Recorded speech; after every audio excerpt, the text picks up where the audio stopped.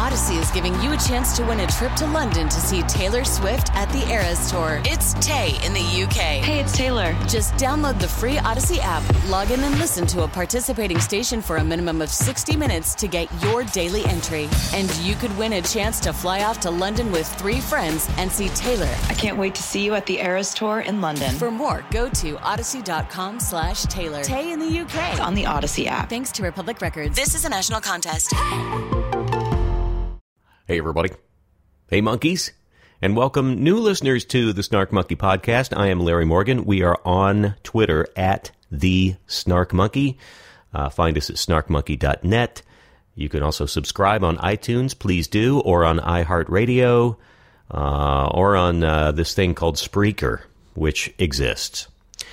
Today's guest on Snark Monkey number 49, Kira Soltanovich, a stand-up comedian extraordinaire. She has just released her new special called You Did This to Me, which she taped while 7 months pregnant.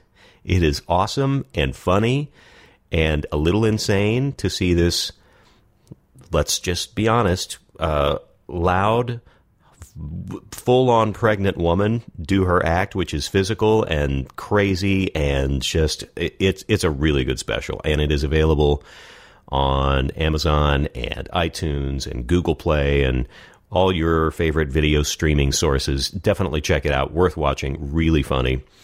And she's been around for a while. She's been doing stand-up. She's done the circuit. You've probably seen maybe some of her other specials. She's been on a bunch of different TV shows, and for 8 years was the truly obnoxious voice in the photo booth on Jay Leno's Tonight Show, if you remember that segment. And she's just really fun and has a really interesting background, born in the Ukraine, grew up in San Francisco, and we talk about a whole bunch of stuff, and she comes in raring to go with way more energy than you would expect from somebody who has a 9-month-old who has not learned how to sleep through the night.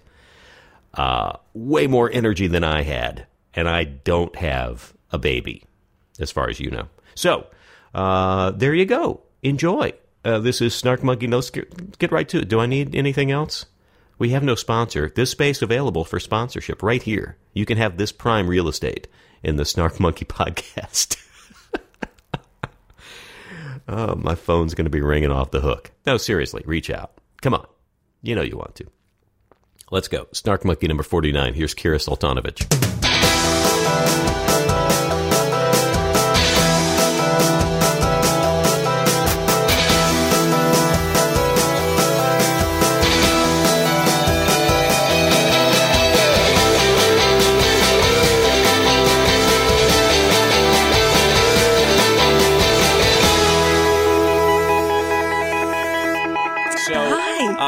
I enjoyed your Periscope this morning. Did you see that? You're apparently your first attempt to either A, Periscope, or B, jog with Periscope, or both. I don't know. It was my first everything, yes. Have you jogged before?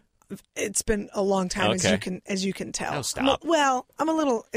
You just wide. had a baby, That's and you look thing. great. I didn't just have a baby. That's the thing. Yeah, She's 9 months. There's plenty of time to get a couple sit-ups in, cut down on some carbs. Now, you would need to cut yourself a little slack, actually, lady, because I have. These slacks are bigger. You are right. These are the bigger slacks I am wearing. I wanted to Periscope today because everyone's been telling me you have to do more on social media. Oh, and the big push is always content, always create content. I can't tell you how much that drives me crazy. Yeah. I long for the days of newspapers and like just AM radio. How about that? Right. No offense. No, that's but fine. I really love those days. Remember when my dad, remember when a dad would ignore you because they had the newspaper in front of their face? Yes. Now it's just a phone in front of our faces and we're ignoring our children. And everybody ignores each other. Yes. I actually saw somebody, because to me, there's stuff about ritual that just is really something that kind of is embedded in you. And I would do the same thing for the longest time, just opening that paper and spending time with that and going through that. It feels so ancient now, and I had to wean myself off that because, for one, the LA Times started to get like a pamphlet at some point. There was nothing in it anymore. And then it was just hard to find. It's like, well, unless it's delivered to your door. My dad still reads the paper. Of course. But I think it's only the Sunday. I think that's all he gets is the Sunday paper. I think some of them are, that's it. Practically all they really will bring you. Well, anymore. he's in San Francisco. Right. So the Sunday paper always had something called the Pink Pages. The Chronicle. I lived in the Bay Area for a while. My wife and I loved the Sporting Green and the Pink Pink section. Yeah. And that's what I would read every Sunday. And I go to his house and I see him, and now he reads like he's a sleuth. He reads with a huge, I mean, it's oversized, this enormous. It's like a prop magnifying glass. It's so big. And then sometimes he looks at me, like he looks up from the paper. I go, Pop, what are you reading? And like his eyeball just comes out at me. But he sits there and he reads the paper and he still reads it. And I love that. But then he also calls me with questions about his cell phone. Like, I don't know how to set this alarm. And I go, until you get an iPhone, I can't have a conversation with you. Because he has some crazy phone that's not off-brand. It's not even a Samsung. It's like a Flam-Flung. And there's an icon. I go, well, is there a picture of an alarm clock? He's like, I have a monkey climbing a tree. I'm like, all right, try that. I don't know what that's going to be. But I love that feeling. So anyways, going back, I did Periscope today for the first time, and I thought, if I'm going to do it, which everyone tells me I have to do, I need to attach it to something, right? So today I decided I'm going to start jogging again. I had the baby in the stroller. She's sleeping. And I thought, okay, so if I jog and I Periscope myself jogging, like here I am, this is what I'm going to do, then it makes me accountable. But then somebody texted me, Dean Edwards, if you're listening, very funny comedian, and he goes, nobody scopes, is what he called it, while jogging. And I said, well, then I'm a visionary. Yeah, well, why is that a criticism if you're breaking new ground? What do people do? I mean, I've Periscoped too. I basically get on the air at night when I do my radio show, and they see me standing there waiting to talk before the next song. It's not, I don't know. People love it. At least you were doing something. People Periscope and literally just sit there and wait for people to comment, and then they just read back the comments that are coming up on the screen. What's happening to the kids of America, Kira? And that person has a development deal.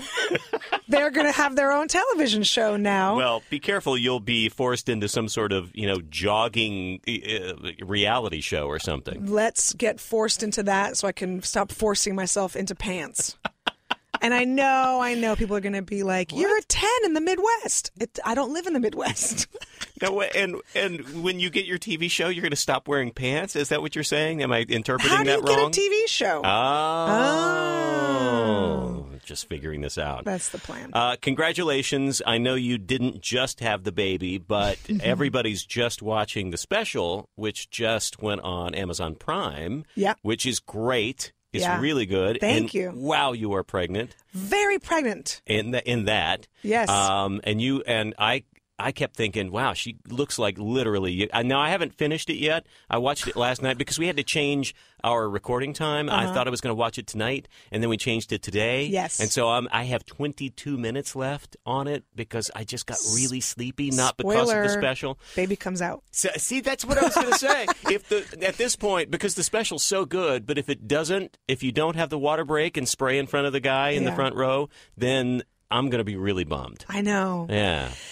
Did you want that to There's happen? a director's cut that I will release. Oh, extras. Where we CGI, or is it just CG? Yeah, I think you just CG. You could say CGI. But it's hipper to just say CG. CG. Yeah. A baby coming out is what I pitched my director so many times. I think that people thought it would be funny, ha ha ha, but they don't realize it'd actually be a tragedy. Yeah. You'd be but everyone's like, you should have the baby during your special. Yeah, because that's how they come out. You just think about it. And you get the red light. You get like 3 or 4 cups of coffee, if you know what I mean, a bran muffin, and then let nature take its course. That's not how it happens. And also, wow, that'd be terrible. Yeah. But I'll tell you what, this is baby number 2, and honestly, I could have just gone to the restroom and had this baby. I was going to ask. So much easier. I was going to try. Thank God you are so willing to just volunteer information. It crosses off so many questions that I wanted to delicately ask, like, how was the birth? Did it last a long time? I should have periscoped it. If I would have known. Yeah. People don't periscope births. Do you have kids? I have sort of. I have a large adult male who was a child at one point. So it's hard to relate now to, but I can tell you what they grow up to be. Okay, that just sounds like almost like a hostage situation or an Amber Alert. I quote, adopted a 24-year-old man. Yeah, I have a 24-year-old son. But so you have him, like he's yours? Yes, as far as I know. It just sounds like he showed up a week ago on your doorstep. Here's the problem. It's hard for me to wrap my head around the fact that there is an adult man that is my son now. I see. It would just happen like out of nowhere. But it's cool because he's like a buddy, and we have beers together and stuff, and it's great. And we have the same sense of humor, and we fart at each other. It's stupid. But he's living with you. No. Oh, okay. Well, let me tell you the song that I sing to my 9-month-old at 3 o'clock in the morning when she wakes up and needs to be rocked back to sleep. Mm-hmm. I'm leaving on a jet plane. I cannot tell you. Everyone's like, it goes by so fast. But at 3 o'clock in the morning when you're rocking them back to sleep, and they won't sleep, it does not feel like it's going by so fast. Not fast enough, anyway. And then you get sad because you're like, oh, I don't want to wish that this period was over because then you never get it back. But at the same time, I like to feel like a human being and sleep when everyone's sleeping on my time zone. You're going to miss the cute little babies. Yeah. Of course, because they're cute and they're adorable and they make faces and they smile. Right. And that's what? Percentage of the time that they're not screaming or pooping or being miserable or whatever. You're going to miss that, but then you're going to get to the point where they're obnoxious teenagers. I mean, your older child is how 5. old? Okay, 5. Yeah. Oh, wow, 5. Yeah. What does 5 mean? I can't remember 5. This dude. Now you have a guy and a girl. Yes. All right, so the 5-year-old boy. This guy, I feel like, and I know people are going to be like, you're paranoid, but I feel like he has come back from some parallel universe to, like, he's connected to the government. Like, I'm sure that he's here to just spy on me. Interesting. And relay information to my creditors. Okay. Because he hears everything. No, wait a minute. We have 3 stories in our house. The credit bureaus actually have the technology to send somebody from a different dimension or a time machine. Yes. And that's what they're going to spend their time doing? Because no one would ever think that. No one would ever put that together.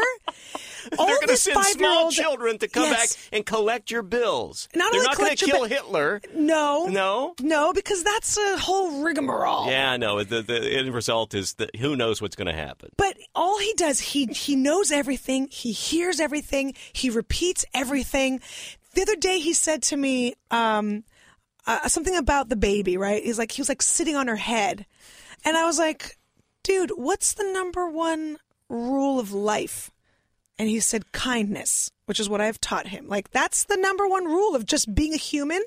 That's all there is, really. Good. Yes. Kindness. Nice. And then I go, and what are you doing right now? And he said, I'm playing with Claire. I'm being kind. You're sitting on her nostrils where oxygen should go. Anyway, so it's just perspective, you know. You gotta. It's his take on kindness. Yes. He hears everything. He says everything. He said to me the other day, something, mommy he goes, Mommy, you're always telling me this on a daily basis. And I was like, you're on timeout for using daily basis. How do you know? What are you saying to me right now? He's keeping track, obviously. He knows everything. I know everyone's like, my kid's a genius. I don't think he's a genius. I think he's a spy. He's working for the government, and he's here to take me down. Wow. Yes. Is it working? Yes.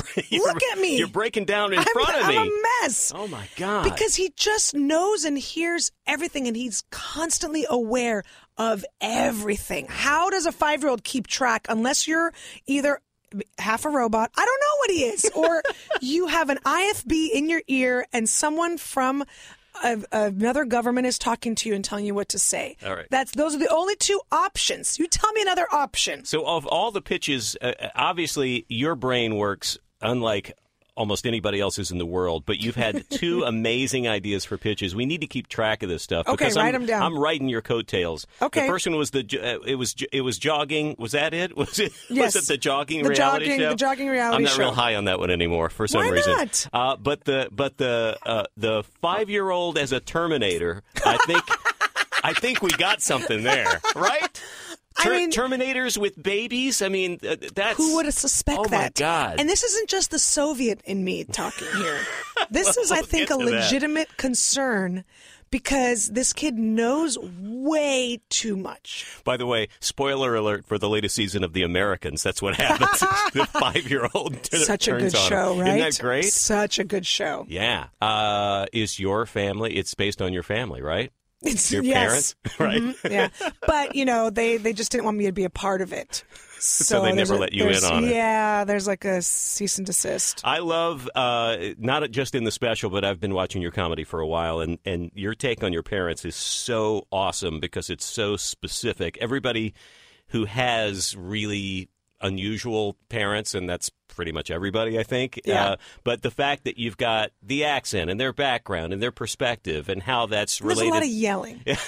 And they're loud. I mean, and you have, and I'm again, one of these delicate things, and I'm sure that you know this, you have a powerful voice that can operate at varying levels of high decibels.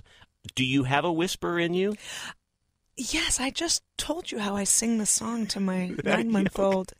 Leaving on a jet See, that's lovely. You do have a lovely voice. It's lovely. That's my okay, whisper. so your range is huge. Huge. But so yelling is a big thing. Yelling is a big thing. That's communicating in the family. Are we allowed to say any You can language say on this? anything you want. Any words? Yeah. Okay, so in Russian, the Russian word for how, like how am I going to get there? How am I going to do this? Right. Is cock.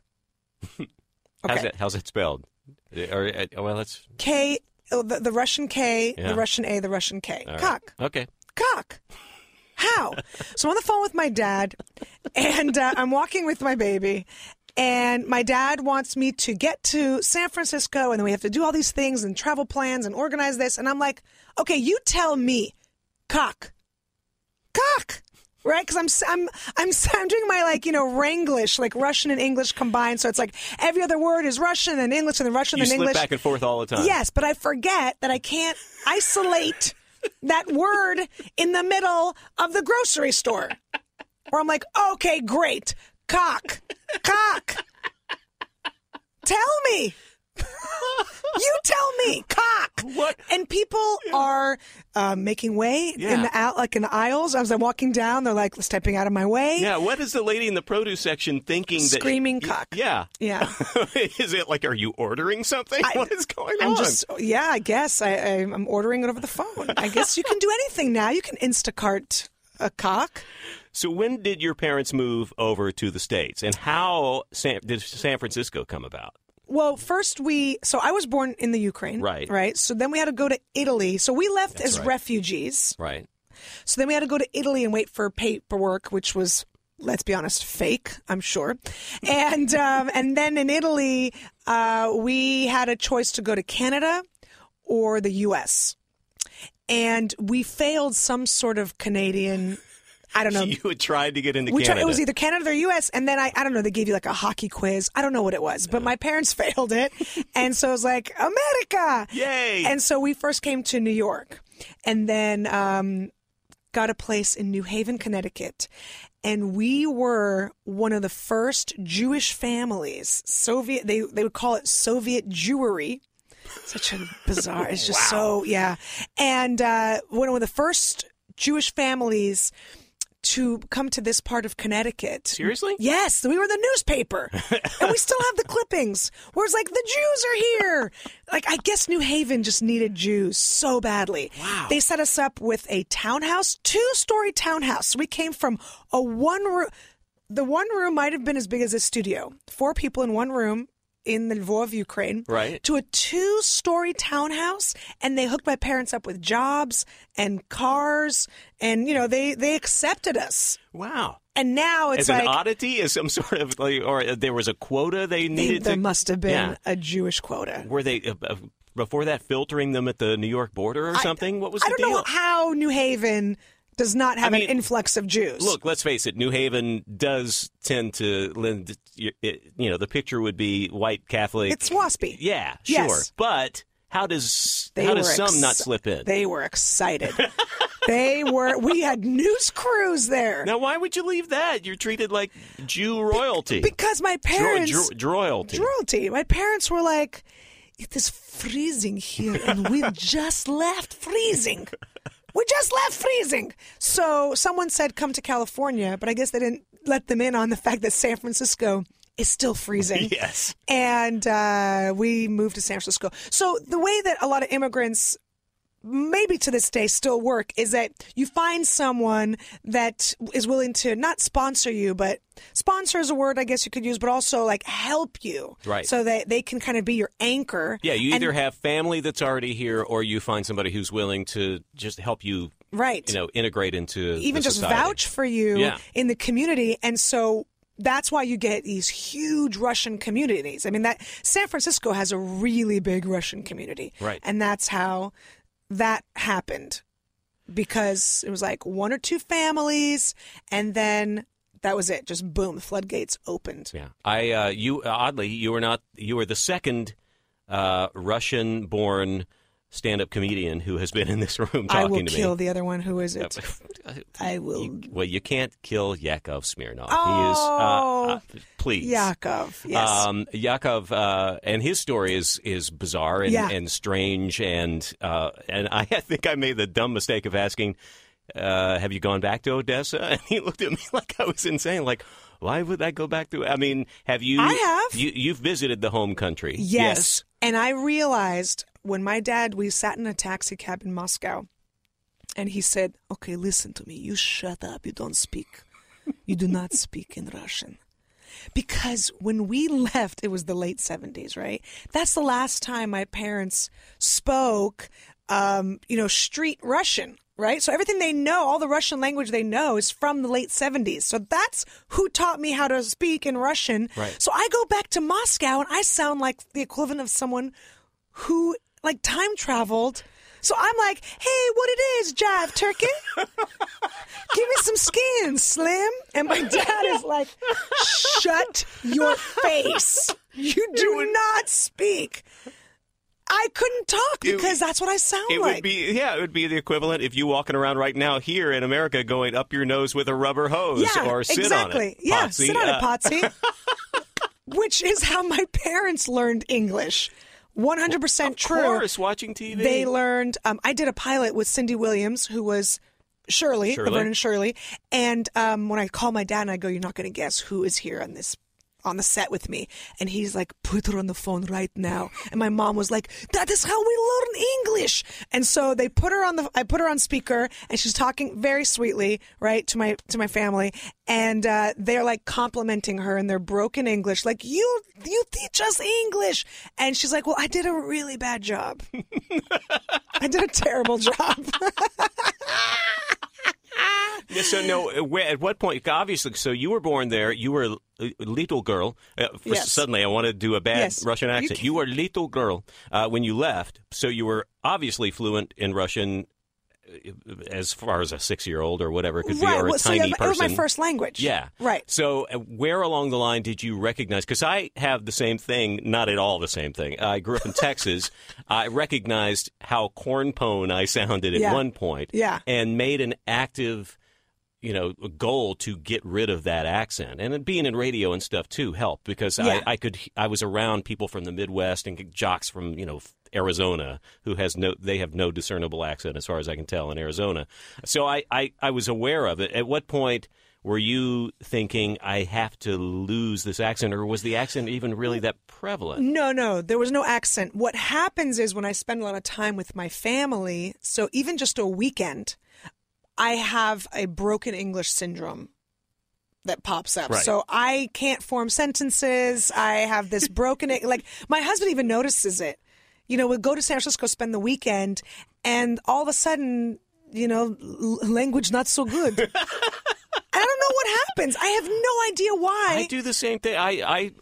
You will never hear me around here dropping y'alls. But I Right. get back home, and it's y'all this and y'all that, and I'm fixing, and I'm going, and I'm visiting. I have never said here in Los Angeles, yeah, I'm fixing to go visiting, Yeah. whatever. But you would the do CVS. that in Texas. Absolutely. In 2016. Yes. Wow. Well, yeah, people still say that there. I know, but But that's it's the just same thing. It's something just switches, and I'm back in my homeland again, and I kind of feel like maybe it's that I feel like I have to be accepted in some way, and I have to sound like the person there. Yeah. But that was me. I was, 18, still sounded like that. when I lived in London for a year, and I tried to pretend like I was British. How'd that go? Anybody It's call you on it? No? Terrible. Really? People would look at me crazy. But What I did- just sound like, what did it sound like? hello, Mary Okay. Poppins, But after so it was a just the while, cartoon Cockney is what it was. I tried so hard, not with people that knew me, Right. but if, this is way before smartphones and all that. So if you were lost, you had to actually find a human being and look at them face to face and ask them for directions, right? Right. So I remember being a little lost and confused, and I went up to someone and I spoke to them like I was local. And, they looked at me like I was crazy. They were like, okay, you're a crazy person. You're a crazy person. Okay, I'll play along. All right. But Well, it's hard to. It's interesting because people might be thinking: Is she putting us on, or does she have an accent Right. that she comes from somewhere that's making her sound so strange? exactly. Yeah. So I think that worked for me in my favor because I just didn't want to be a Yank. Right. And that is definitely used. It's so funny as a Jew, and I feel like I'm so swarthy and oily and greasy, and I just have such a Hasidic Soviet face that when they were like, "Hey, Yank," I'd be like, "You're kidding! Come on, with this face, I got a mustache." Like, that doesn't make any sense to me. When they would call me a Yank, I get it. That's what my passport says, but I just don't feel that at all. I mean, you're definitely a Yank, but Yes. I just felt like, come on, like that just doesn't feel right. Yeah, you could pass as almost any other. There are like 5 different possibilities. Somebody could So look many. at you and say Italian. I mean, many. You've gotten it all, right? I actually had an Armenian woman try to kidnap me once in a bank here in Los Angeles, Right. because she assumed I was Armenian. I mean, immediately I got my chin waxed, everything. I took everything off. But she was like this itty bitty little grandmother, and it was inside of a Wells Fargo, which I believe has a tunnel that goes down to the capital of Armenia, and that's how they just get here, because every person working at a Wells Fargo is Armenian. Anyway, so luckily they could translate, but she grabbed me and she tried to kidnap me. And she just grabbed me by the hand and was just screaming at me in Armenian. And I was like, anybody want to tell me what's happening? Like, I yelled at the tellers, and she wants to take you home to her son. Oh. He's like 40 and unmarried So it and was. single. So she was like, I'm just going to steal somebody. So the Armenian way of matchmaking apparently is just to grab someone. is an Amber Alert. Wow. So I've gotten Bulgarian, Yeah. a million Ians. Growing up, what part of San Francisco were you living in most of the time? when In you the were growing- city. Do you know the city? I do. Okay, so we're going to test your All knowledge right. right now. Well, okay. Forest Hill Station? Yeah. Yeah? Yeah. West Portal? Okay. Yeah, it's. Okay. I was.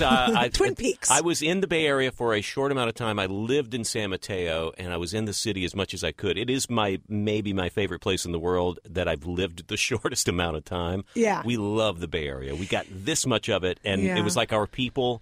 It was like our weather. It was everything. Oh, you like that. And I'm a Giants fan to this day. Yeah. Oh, big time. I Have you remember when I became a Giants fan. And When was that? 1989 National League Championship Series. Oh, Giants, earthquake. Cubs. Yeah, that year. Giants, Cubs. Will Clark at the plate versus Wild Thing, Mitch Williams. An at bat that lasted seemed like 20 minutes, just fouling off pitches. knocked one into the infield, got to first base, had that black stuff under his eyes that Will Clark used to wear, and clapped and pointed back to the dugout, and I went, I am in! I am in! Giants fan for life. Yeah. I was in when I was 8 years old, and my dad would take me to games, and we'll see if you remember, people in the stands, all the fans were chanting, Chili, Chili, Chili. So that was it. When I knew there was chanting involved, I was like... That's all it took? That's all it took was chanting, because I was 8. So I didn't understand the game. I just understood chanting. So tell me about growing up in San Francisco as a kid, as a teen. What was life like in the city?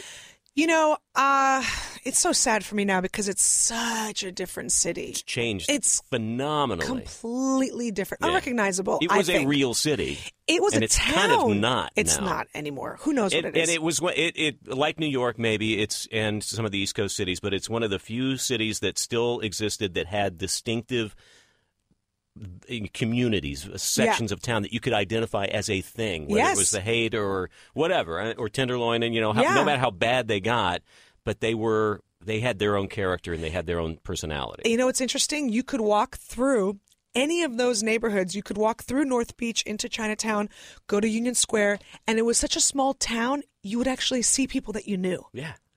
You were just like, oh, there's my friend in Chinatown. We're also just going to go get some whatever dim sum or whatever, or not that we never ate in Chinatown. What am I saying? We always ate in the outskirts, Sunset District or Richmond. Right. But, it was that feeling of you could be down in Ghirardelli Square and run into someone. Mm-hmm. It was a town. Yeah. My favorite memory when I was a kid, when I knew I lived somewhere special, was 2 blocks from my house was the bus stop for my school, right? So it was a school bus, came around. There were about 5 or 6 of us that stood there waiting for the bus. One of my friends, Chinese. The other, my friend, Japanese. Another friend was some other, I can't remember now. She was Asian. Myself, Russian. Another mom would come out, just a regular old, white mom. Yank. Yeah. Just a yank. Just a yank. And they would all come out and give us a little snack for the road. It was a 5-minute bus ride. But it was like, you're hungry. You haven't had enough breakfast. You're standing out here waiting for the bus. And so the Chinese mom would have a little dumpling or something. Right. The Japanese mom would give us a little something. Like, it was so international. Right. You know, my Russian mom would just spit. Because Russian food, who eats Russian food? Let's be honest. Russians don't want to eat Russian food. And you're lucky you got what you got. But actually, I would get like a little sandwich with the big caviar, the big red caviar, the big spooshy kind. A caviar sandwich? Oh, every day. Big, fat, nasty caviar sandwich? I had to eat tongue sandwiches. You can't trade that in elementary school. But you're not getting PB&J for that. No, you're not getting anything. But I remember standing there at the bus stop thinking, I think I'm kind of lucky. I don't know. I'm only 7. But I think this is cool and unusual and different. Yeah. And does not exist there anymore, does it? Not in the same way. Not that way. Because those parents were teachers or maybe an artist, because I did grow up with a lot of, hippie, crunchy, tree hugger people as well. Or let's be honest, janitors and even a dentist. Can a dentist afford to live in San Francisco anymore? I don't know. Maybe. All the artists have moved out, all the creative people. I mean, I don't know how someone with just a regular job and not like I'm creating an app that helps you blink, you can't do it. How you can survive in San Francisco anymore. Well, my son is going through that in New York, trying to find, all the kids that came out of theater school and are trying to become actors or musicians. I know, exactly. Trying to figure out where to live without having to be on. Well, he actually lived in the Upper East Side. Mm-hmm. For a couple of years or whatever, but it was this big. My hands are very close together. Mm-hmm. 3 guys in what basically should have been a closet and what kind of seemed like a combination eating area and kitchen, sort of, and a window that looked at just other windows in brick. And I remember getting off the elevator one time, and the hallway being like, I am a thin person. I felt like I was really having trouble. It was like one of those optical illusions where it looks like it gets really narrow and Right, small and tiny right. at the end, except it wasn't. It really was like that. It came to a point at the end of the hallway. Are you sure he wasn't incarcerated? I don't know. Sounds like I think it was he like was in prison. I think it was somebody's dungeon room that they were able to rent out for, like $2,000 a month. So New York's become the same thing. Struggling kids who want to be artists who are trying Yeah. to do something like that in any major city like that. Yeah. It's become so gentrified in some of those areas that So they used to go to Brooklyn. yeah. Now Brooklyn is impossible. Brooklyn, so he's trying to find the outer edges of Brooklyn. Newfoundland Is that it? is where you can afford To go to Nova Scotia. It's such a commute, though. Oh, such man. a commute. And not a lot of great music clubs there. Is that what he wants? He wants to be. We sent him to theater school in Boston, the most expensive school he got accepted into with no scholarship money, so that he could become a musician now. Good for him. But Good. he's an artist, and that's what he wants to be. And Yeah. he's really good, and it's fine. It's So fun. my 5-year-old has the project that's due Mm-hmm. next week, where they have to create a big poster with like lots of, bells and whistles of what do you want to be when you grow up. Right. And he said, I want to be an army man. And we were like, all right, no, that's not going to happen. I want to let you go to the army. I mean, thank you, veterans. A perspective, yes, absolutely. We respect our Thank military you. service, but a 5-year-old's perspective of what an army man is, Yes. probably not necessarily connected to the reality of what it's going to be. Right. And also, you're calling it Army Man. So I don't think you're ready for that yet. So then he, He was wants like, to be one of those little plastic green Right. characters that he's playing with. and then he's like, I want to be a police officer. And we're like, all right, dude, you're really missing the point of what we're trying to do for you here. We're really trying to give you a good, again, These thank are noble, you. yes, noble. Thank you for your service. Absolutely. But Toughest jobs in the world. absolutely. And I have a very good friend, Dave Smith. If you're listening, that's his real name, not like it's just real Dave Smith. He was a police officer for many, many, many years. He's retired, and the stories he tells, I don't wish it upon anyone. So I was like, all right, so pick again.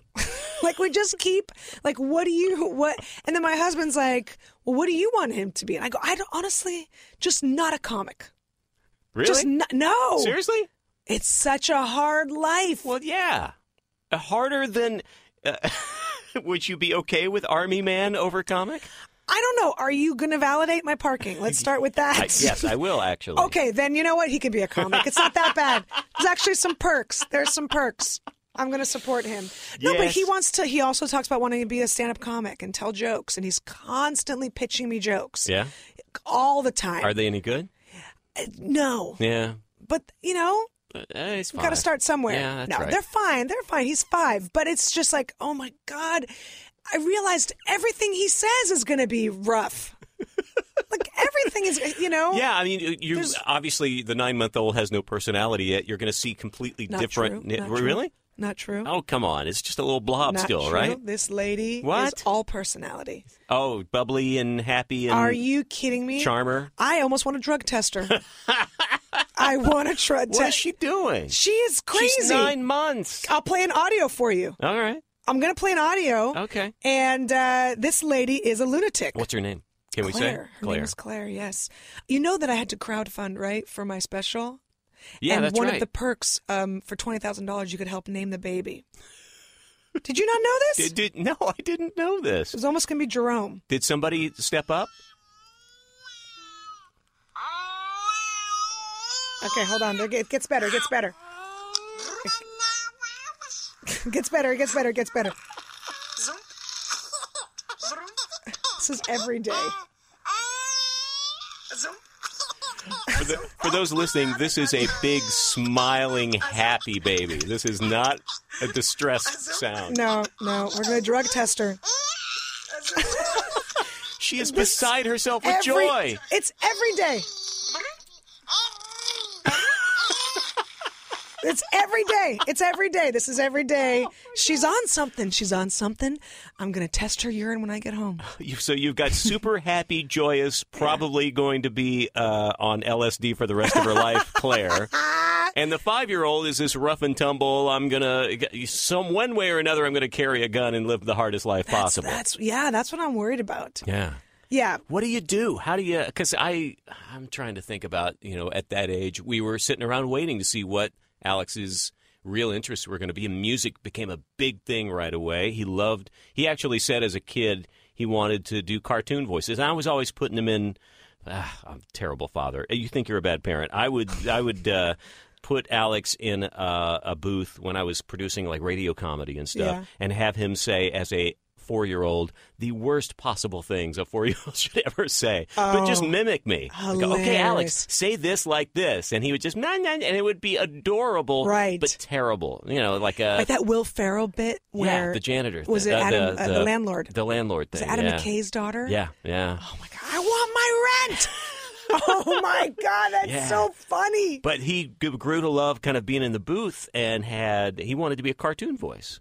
That's great. And then it turned into being an actor and became a musician. So, like, this streak came out really, really, really early, and it was pretty obvious. Yeah, no, it's obvious. My kid does want to be. He cannot enter a room like a normal human. What do you mean? Oh, it's 5, 6, 7, 8. Kickball change. Ta-da! He comes into his kindergarten. Even the teacher and I make eye contact, and she's like, he can't just enter normally. He comes in, and he's like, I've arrived. Like, he is big all about the personality. show. Yeah. All about, like. So where's he got that from? So when did you come to L.A.? At what point did you recognize you were funny enough that you wanted to do this for a living?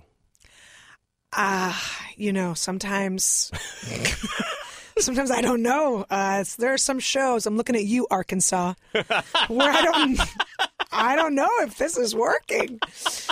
Really?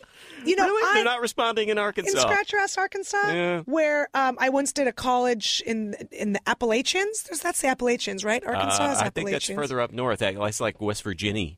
I can't remember. But it might stretch down there. I think it stretches down. So right. They weren't wearing shoes. Okay. Anyways, this one kid was like, are you really a Jew? And I said, yeah, trust me, it's not something that you want to pretend to be if you have a chance to pretend to be anything. Maybe British. I've tried maybe. that. And he goes, really? I guess I must have been the first Jew he met. And I go, do you want to touch my horns? I was being 100% serious, by the way. And he's like, nuh-uh. And I go, yeah, do you want to? Just wait until the room empties out. And he's looking at me like, trying to figure out, are you messing with me? And I go, yes or no? Because this is not something I offer everybody. He's like, okay. And I go, all right, just be chill. Just chill out. Wait till everybody leaves. So I was doing this college, right? So it was like a big auditorium. And so everyone leaves. And I go, all right, so look, I just got them shaved down. So I'm going to part my hair. Be gentle. And the whole time he's like, what? He's just looking at me like, oh my God, is this going to happen? Yeah, but he's really hanging in there. No, he's on every word. Yeah. And I go, okay. So I start to part my hair kind of to the side. And I go, I'm not kidding you when I say, you have to touch them gently. So I lean my head down a little bit. He kind of leans his hand out. And he goes, are there really horns? And I go, yes, dude, come on, hurry up. Someone's going to walk in. So he's like feeling around my scalp. And I go, right there, do you feel it? He goes, no. I go, right there. Do you feel them? No, I don't. It's because I don't have horns. You idiot. Well, maybe that's not why you're not welcome in that part of the country anymore. Poor kid. No, I knew when I was a kid. I definitely knew that I didn't know what comedy was. I didn't know like, oh, this is considered stand-up or this is sketch or, I Love Lucy is different than Carol Burnett or, all the different places I was absorbing it. But I knew that I wanted to do whatever Mork from Ork was doing. Right, whatever that was. Sat on the couch with his head, whatever that was. I needed to do that. I just didn't know how to explain that to my parents. And I tried to convey that to them. And they were like, just shut up and sit down. And I'm like, but you don't understand. This is what I want to do. And they're like, okay, you put on jacket if you're going outside. Like, they never listened. Did they want you to be a certain thing? Did they have expectations? They had me in every single Soviet thing you would put a kid in. So I did ice skating, I did gymnastics, I did chess, I did piano, I played the cello, which was a terrible mistake. What other Russian stuff? I think you covered it. I covered a lot of them. Yeah. Those are the main ones. Yeah. Nothing stuck though. No, it was terrible. You were not good at any of those things. I think I was decent at they for some reason also put me in track and field. I didn't know that was a Soviet thing, but I guess anything to like get to the Olympics, maybe. Right. I don't know. Right. But I was decent at that. Those were besides the government, those were the superstars during Soviet Russia. That was the only way you got out. Literally, like the opportunity to move on. Yeah. So that was still in them that this was. That was your ticket. Be your best break. Right. Right. Get into ice skating, chess, all that stuff that was just awful. But did they like watching TV? If they learned English from watching Laverne and Shirley and all that, was it a TV addicted household? Were you guys sharing all these shows and seeing all these TV shows together? A lot of TV. Yeah. A lot of TV. But again, back then it was 5 channels. 2, 4, 5, 7, 12, and UHF. Right. That was it. Which was really hard to figure out how to get. Or 9 was PBS. Yeah. But, okay. that was it. So there wasn't a ton. I mean, there was, but it wasn't like now. Right. Where I go to my dad's house and it's 1,000. It goes up to 1,000. And we watched a lot of TV, but they just didn't. Oh, ballet. That was the one. I knew I was missing one. I knew I was missing one. Yeah, I did ballet, which I got kicked out of. I got kicked out of the ballet because I was talking. I was disruptive. Right. I was cracking jokes. I would constantly mimic.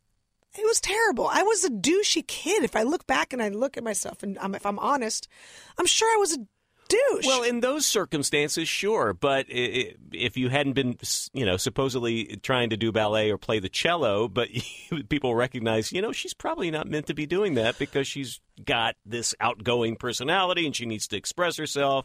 I needed to find the funny in things. That's what it was. So I wasn't like a douche where I was like, I'm going to set the garbage can on fire. Like that kind of like, Did you get in trouble? Yeah, so I would get in trouble because I was in the San Francisco Ballet. And I mean, I was in it. Like, I got cast in the Nutcracker when I was a kid. Wait, what? Yeah. No, when you said you got kicked out, I thought you didn't get very far at all. But you got as far as I was. performing. That was like my first paying gig. Oh, wow. Right. Okay. I was in the ballet. All right. And so it's in the DNA. You can't get it out of there. Well, yeah. And I played piano for 8 years, and my mom's mom played in the Russian circus. She was the pianist for the Russian circus. So it's like, but I was terrible at them because I would come home from my piano lessons, which were with the most strict Soviets that you could find. That's the piano teacher you chose for me. These super strict Soviets. One guy had a stick. Uh-huh. And I was going to say, did you ever get hit on the hands? Of course, yeah, like wrists, get your wrists. God, my wrists would drew up, and you pat my wrist with a stick. And I'd come home and I would do this entire monologue and crack my parents up and other adults that were around and just crack them up because I would do this entire monologue of my piano lesson that I just had, making fun of, his name was Vladimir, and making fun of him. And they loved it. They were laughing. They loved it. And they would just send me right back again next week. So they didn't see it like, oh, maybe she's miserable. They saw it like, well, too bad. So sad. Yeah. Go back and get more. Yeah. But they understood that I would try to find the funny in a terrible situation. So when I have these conversations in here, there's usually always a champion, someone along the way who recognizes the thing that you should be doing and kind of helps you get there. And also there's usually kind of this moment, this little... Sometimes it's just an accident where things happen, like somebody doesn't show up or somebody pushes you out. I mean, do you have that person who kind of got you on the path, who really kind of gave you the chance or the push or helped you recognize that, this was a thing you should do? Well, as much as I complain and criticize my parents, they did, They came around? To, whatever if I did say I want to do stuff, they were like... So you decided you wanted to do this. Yeah. And they finally bought in. at some point. All right. So, like, I told them I wanted to take classes, San Francisco, the American Conservatory Theater, the ACT. I was like, I want to take classes there, so I need you to write me a check. And as much as they gave me money or paid for piano or ballet or whatever, they were like, okay. So they let me take classes at the ACT. But they here's the thing. They're so, I guess, consistent is the word. So, like, they supported me, but then when there was like a recital or a play, they were like, we don't have time for this monkey business. You know what I mean? Like, so like when I did run track and field and I had like a cross country meet, I was like, we got to go. Like, there's a cross country meet. My mom was like, okay, that's not, you go, but it's not for me to go. And what am I, cheer for you in the stands? I'm like, all right, fair enough. Like, so they supported me, but then, they were still consistent in their like, please don't give me headache. So my dad was supportive also. Like he once said, I'm going to find you an agent in San Francisco. Oh, wow. Yeah. That's a big leap. Yeah. In his Soviet way, he just like goes door to door, knocking door to door, and like brings a headshot of mine. And this is why to this day I feel like I don't look like a Yank, because back in the 80s, it wasn't dark hair, dark eyes. It was Cheryl Tiegs and Billy Joel's wife. What's her face? Christy Brinkley. Thank you, Christy Brinkley. It was blondes, blue eyes. Right. That was American. And so he got a lot of no's. And instead of just buttoning his lips about it, he told me, nobody wants you. They say you look like foreigner. Do you have to tell me this? I'm 12 and my body is going through so much right now. It's like, you don't have to tell me that that's what they said. It doesn't seem like a very Russian thing to nurture self-esteem. It doesn't seem like that's built into the background there. No, because how are you going to get everyone to buy into communism if you tell someone they're special? Yeah, that's right. Life sucks. You're lucky you have what you've got. Yes, get in line. Everyone else is getting in line. They're all going to get the same stuff. And don't expect anything different. So they helped, but I think the moment probably was sometime in, I guess high school. I went to School of the Arts, high school, and it was probably in high school. Yeah. Well, that's a great place you find your tribe, basically. Yeah. You're all talking the same language. Right. Which must have been eye-opening for you a little bit. I could crack jokes. Yeah. And that was, not in all like, AP English, he wasn't crazy about that. Right. But I could, in most other classes, I could be funny and it was okay. And it was like, well, that's Kira.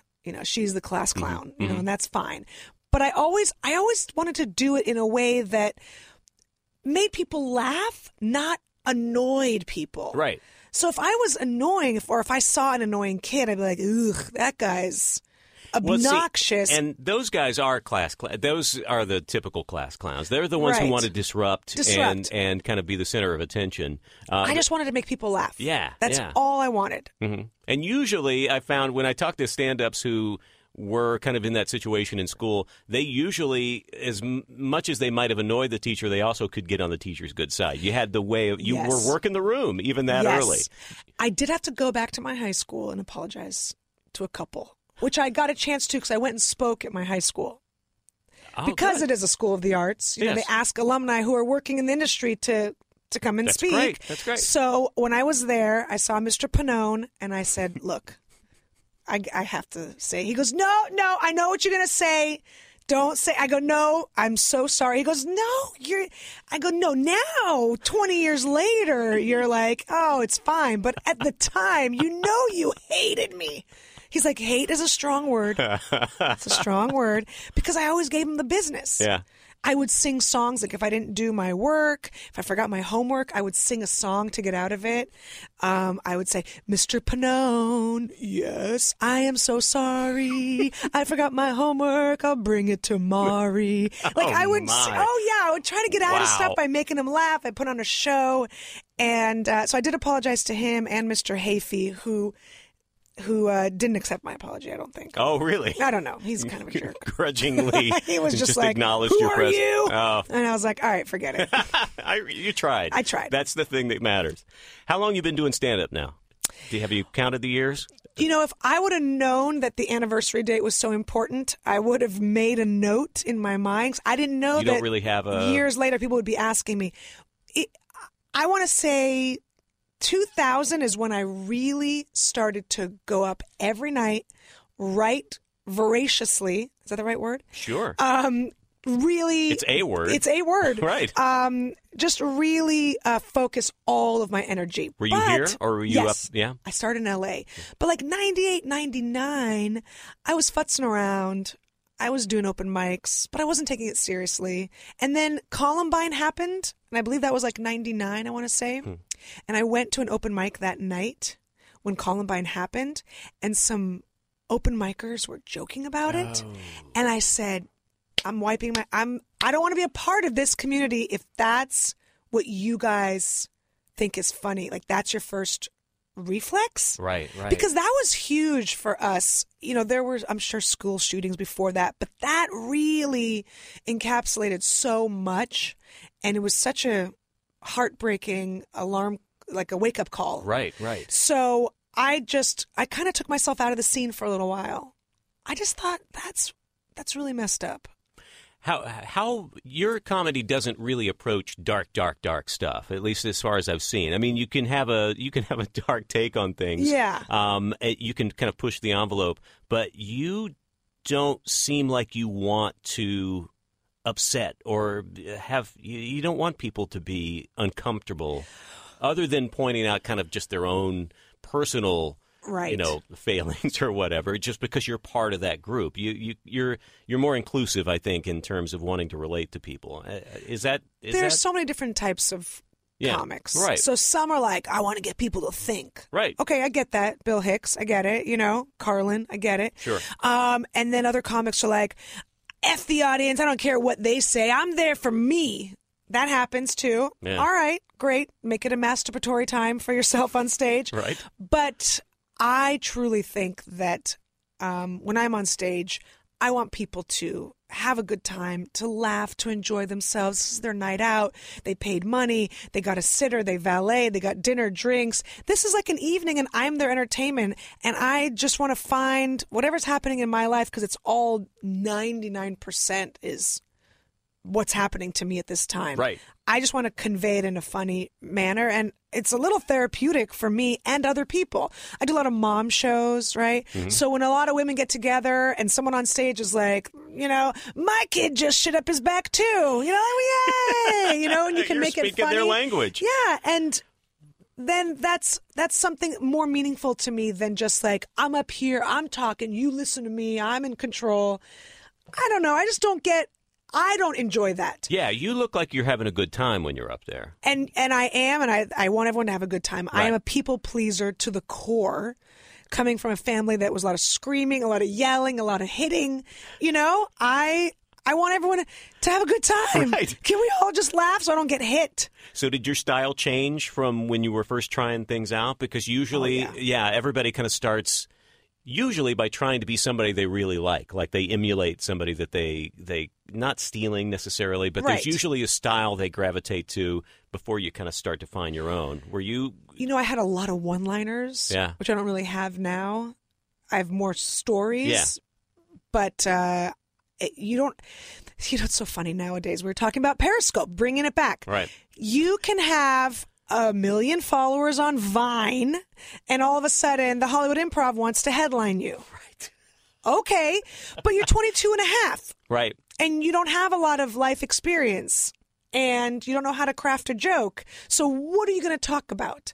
So I feel like until I got life experience, I really didn't have much to discuss. Yeah, you can be a good performer or even a good craftsperson up there, but until you get that, it seems like for every stand-up comic, I've heard Louis C.K. talk about this, or people talk about him, because he was like weird concepts comic for the longest time. Right. There would just be these weird non sequitur stuff that were funny, but when he became really personal, not necessarily like dark or exposing a side of himself, but just literally bringing out something that was from him. Yes. Is where he turned the corner. And it seems like where every comic really gets into the richest material is when they go, oh, yeah, I have stuff I can talk about, Right. and it turns out people will relate to this, but I have a way of turning it and making it my own at the same time. Yeah, it's like you can go to TGI Fridays and get a hamburger, and that's okay, and it'll be a hamburger, and you'll eat it, and you'll be like, oh, that was good. Or you can go to a chef that's going to say, you know, I'm Portuguese, so I'm going to make this hamburger have a flair of some. But I also lived in Asia, so I'm going to take my life experience of living in Asia and Portugal, and I'm also this, and I also once experienced this when I traveled, or whatever. They're going to take their experiences and their life and their grandmother and they married someone that's from another country or whatever, and they're going to create food that is just so much more interesting. No offense, TGI Fridays, but it's not just bun and meat, which I feel like, sorry, the older you get, the more you hate the younger generation, but I feel like when I see a 22-year-old comic and I go, okay, Ruby Tuesdays, you just give me a Ruby Tuesdays right just now. Cranking them out, yeah. You just give me some meat with bread, and it's fine, and people will consume it, and they'll be like, yeah, that was a hamburger. Mm-hmm. Okay, I'm trying to give you something else. I'm trying to, give you a hamburger with some of my own tears in it. I've seasoned it with my own anger. Yeah, okay. You know what I mean? Yeah. I can All right, say the saltiness, but that's different. Yeah. Right? Yeah. And I've seasoned it with experience. As long as it's just tears. As long as you promise that's all you're putting in there. No placenta. All right. I would never do that. Okay. But, I feel like it makes for a richer meal. All right, so now you've got 2 kids. It's a different dynamic than one kid. It's a different dynamic than being pregnant. By the way, you're going to do another pregnant special, or are we done? No, never. Okay, all right. Never. So how does is stand-up still satisfying to you?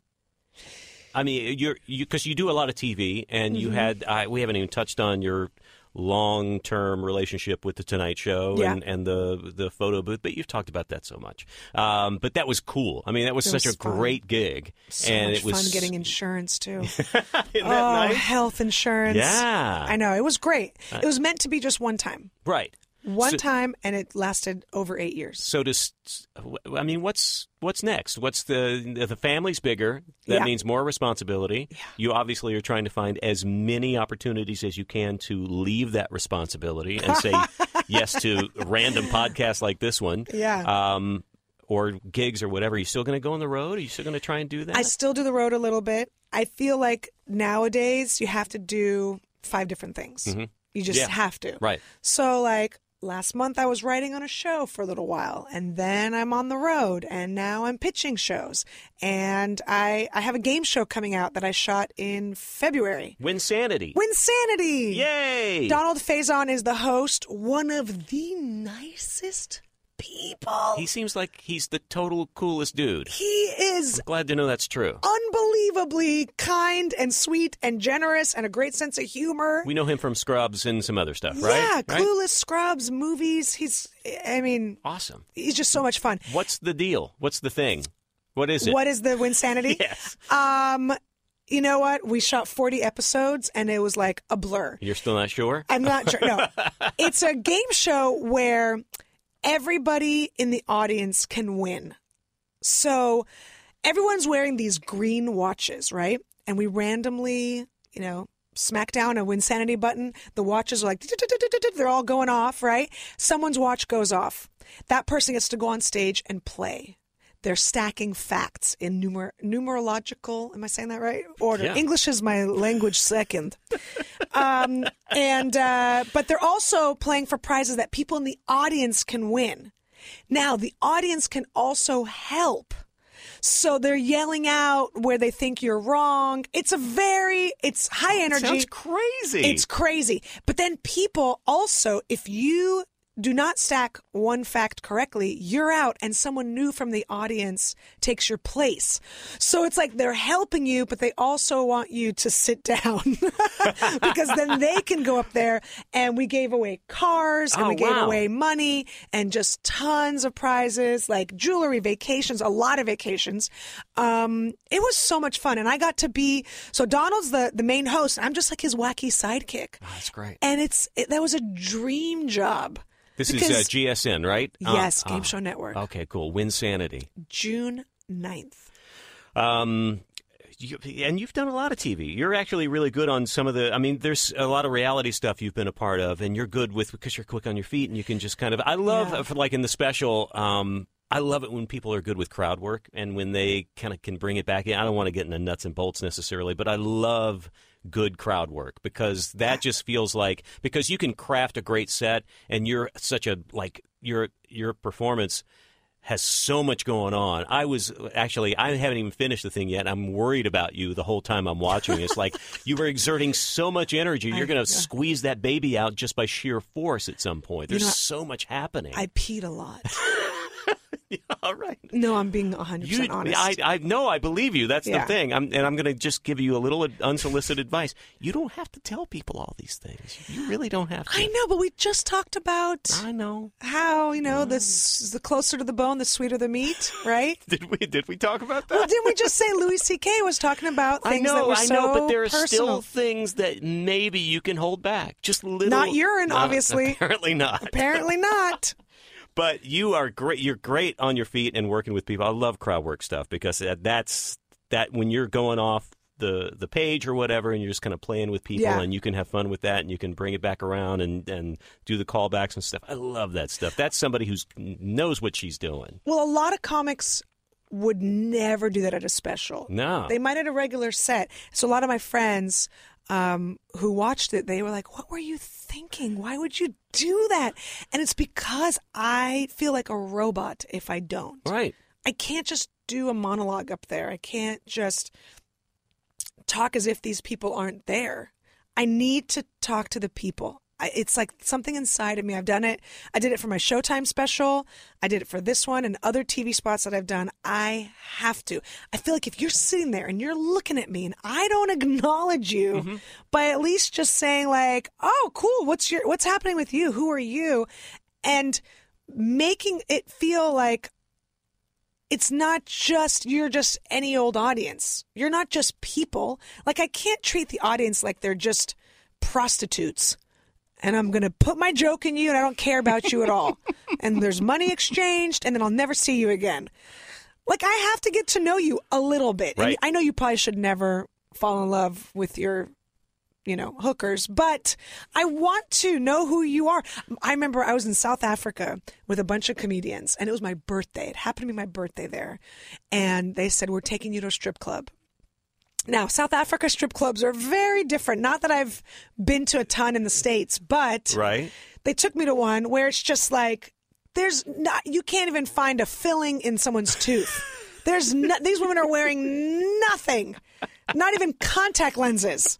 I mean, it's nothing. That's not technically a strip joint. No, that's just naked women place. Right. Yeah. That's a naked women place.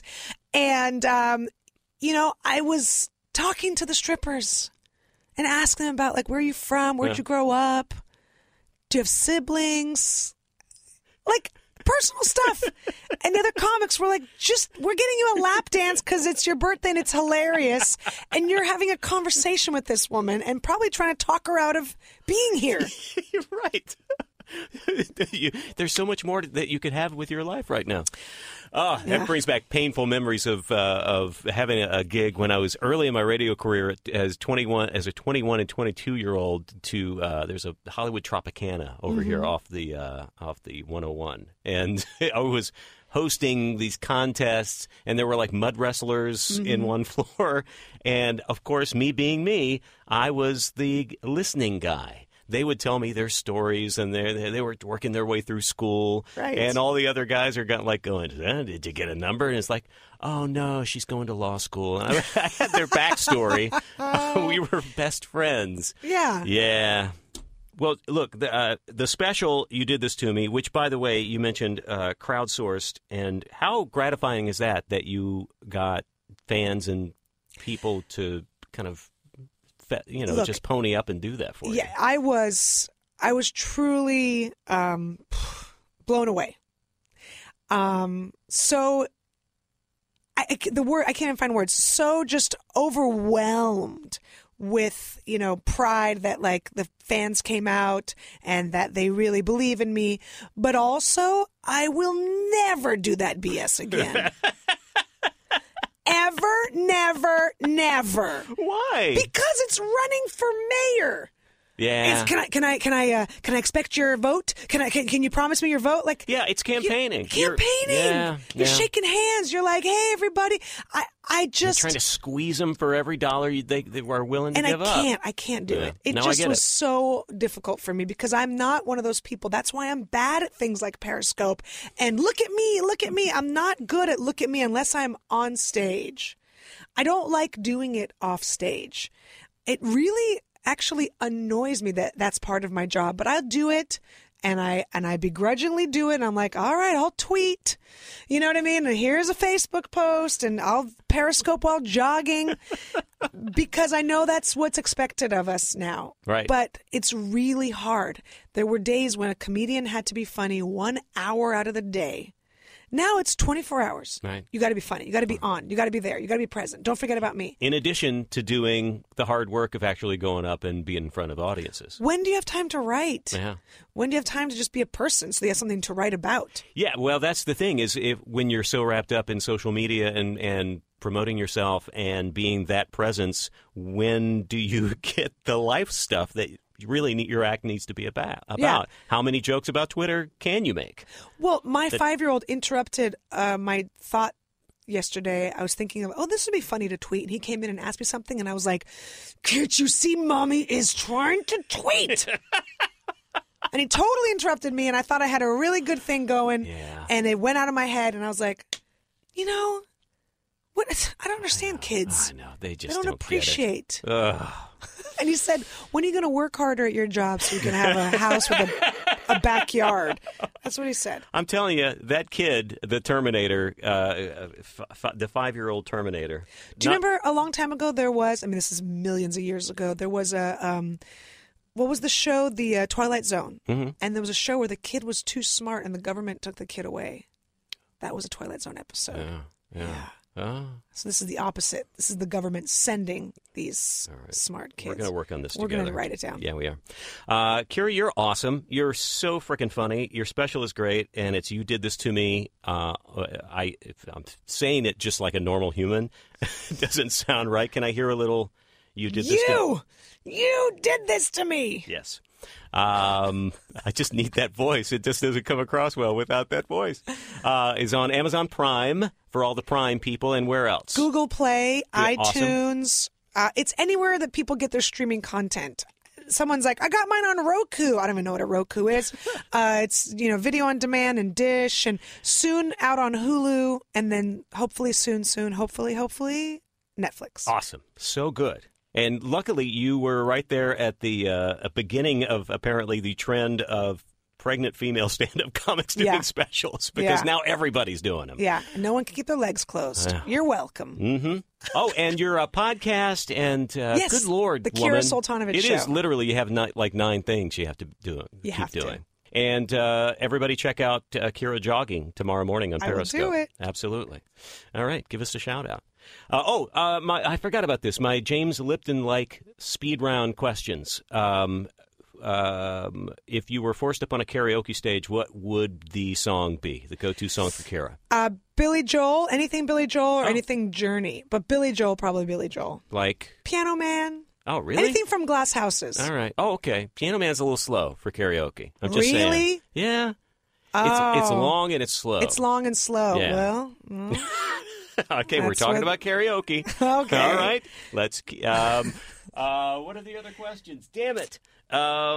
Would you, if you haven't yet, would you ever consider working with a monkey? I have already. Okay. Well, I didn't work with him. Her? I think it was a girl. Yeah. I don't think they allow boy ones. No. They get aggressive or something? Yeah. Well, what do you think? Yeah. Well, yeah. I know. I kind of already did. What'd you do? A bar mitzvah. What? I know. Wait a minute. I did this special for Animal Planet, and I had to do this segment on blah, blah. A bar mitzvah. This is even worse. My nephew's. It was my nephew's bar mitzvah. And there was a monkey. Yeah, because my sister-in-law... So you didn't do an act with a monkey. It just happened to be part of the it was entertainment. part of a thing, or the, yeah. okay. And I just had to... It was... They had so much money they didn't know what to do. They didn't know how to spend their money, so they were like, let's get a monkey. It was awful. But I have worked with monkeys before, and I can't remember. I also worked at the San Diego Zoo. All right. Well, there had to be monkeys involved with that at some point. There were a lot. All yeah. right. But I would, as long as I felt like it was taken care of. Mm-hmm. Like, you can tell when a monkey's like, look, I'm fed. Mm-hmm. I know I'm wearing a vest, but I don't mind. I'm allowed to monkey around, do whatever my monkey business is, and I'm not held in some sort of terrible, cramped condition. As long as the rights of the monkey are respected. Yes. All right. Yes. Okay, good. But I'm thrilled that things like Ringling Brothers and SeaWorld are finally coming around. Yeah. They finished Circus Vargas, I think, have now started with no animals. You're an animal lover. I'm not. What? I'll be honest. I can't touch them. You don't have any?